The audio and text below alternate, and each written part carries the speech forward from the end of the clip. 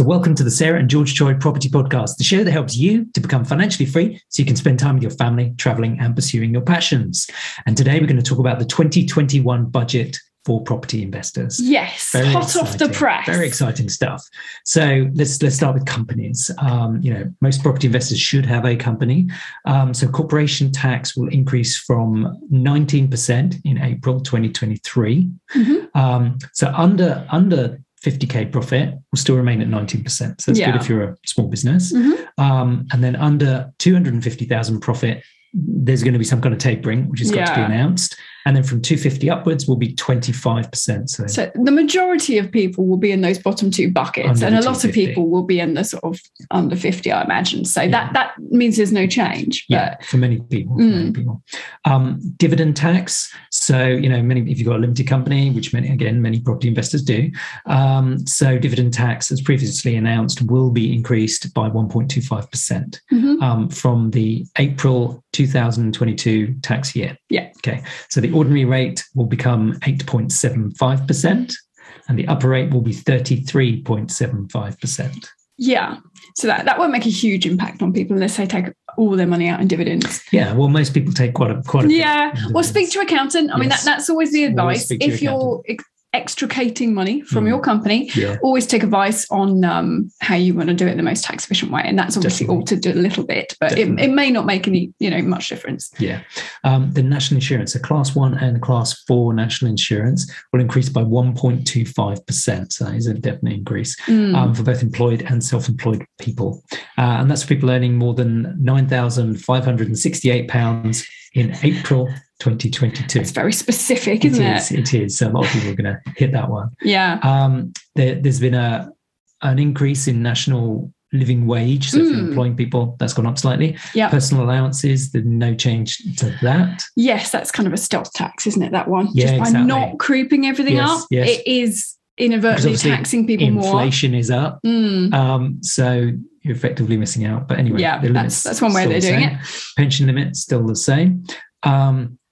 There is an extension for it. So if your company is providing COVID testing kits or reimbursing your employees for COVID testing kits, then that's been extended. Right. There's an income tax exemption for that until the 2021-22 tax year. So next year. Commercial property. Here we go. Back to property. Yeah. So the capital allowance is an annual investment allowance. The temporary extension of the 1 million allowance is continuing until March 2023. There will also be some kind of exemption and relief for green technologies that are improvements on your commercial property. So if you put in solar panels or something like that, then there are some kind of exemptions there. So which is good. They want you to greenify your commercial properties, which makes sense. So they're trying to help you do that. Yeah. So look out for more specifics on that coming up. Business rates. The business rates multiplier has been frozen in 22-23.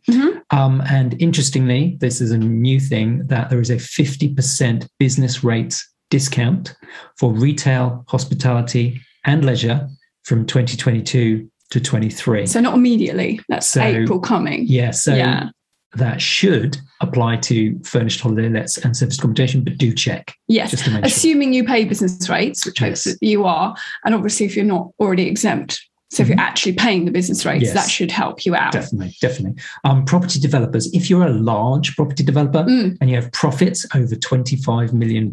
So large, then you will now pay a 4% tax. Now it says specifically residential property developers. So you have to seek tax advice on whether this includes other types of property development and whether serviced accommodation is included in that or not. So it's not clear yet. TBC, it just says residential. But there was also an interesting thing on that about mortgage interest, wasn't there? Or any kind of loan interest. Whether that's excluded. So again, just seek advice, check that out. Yeah. Capital gains tax. So there have been some changes to that. So there's no change to the allowance. The capital gains tax allowance is still the same. Yeah. On property. So when you're selling property, but now the time to pay that tax has been extended. Right. So it was really shortened to 30 days. Yeah. Now it's been extended to 60 days, which is great. So you've got a bit longer. You've got 2 months to pay off your tax when you sell a property. Yeah. But for mixed use properties, if you've got a commercial property with part commercial, part resi, that's mixed use, then the extension only applies to the residential part. Oh, so you might have to pay in 2 tranches. That's a bit sneaky. Yeah, sneaky. But if you're cash tight for a month, then you might. Yeah, I mean that might help your cash flow. Yeah, but I mean, obviously, you've still got to pay it. Still got to pay it. I mean, for me, it's not really making a difference. But no.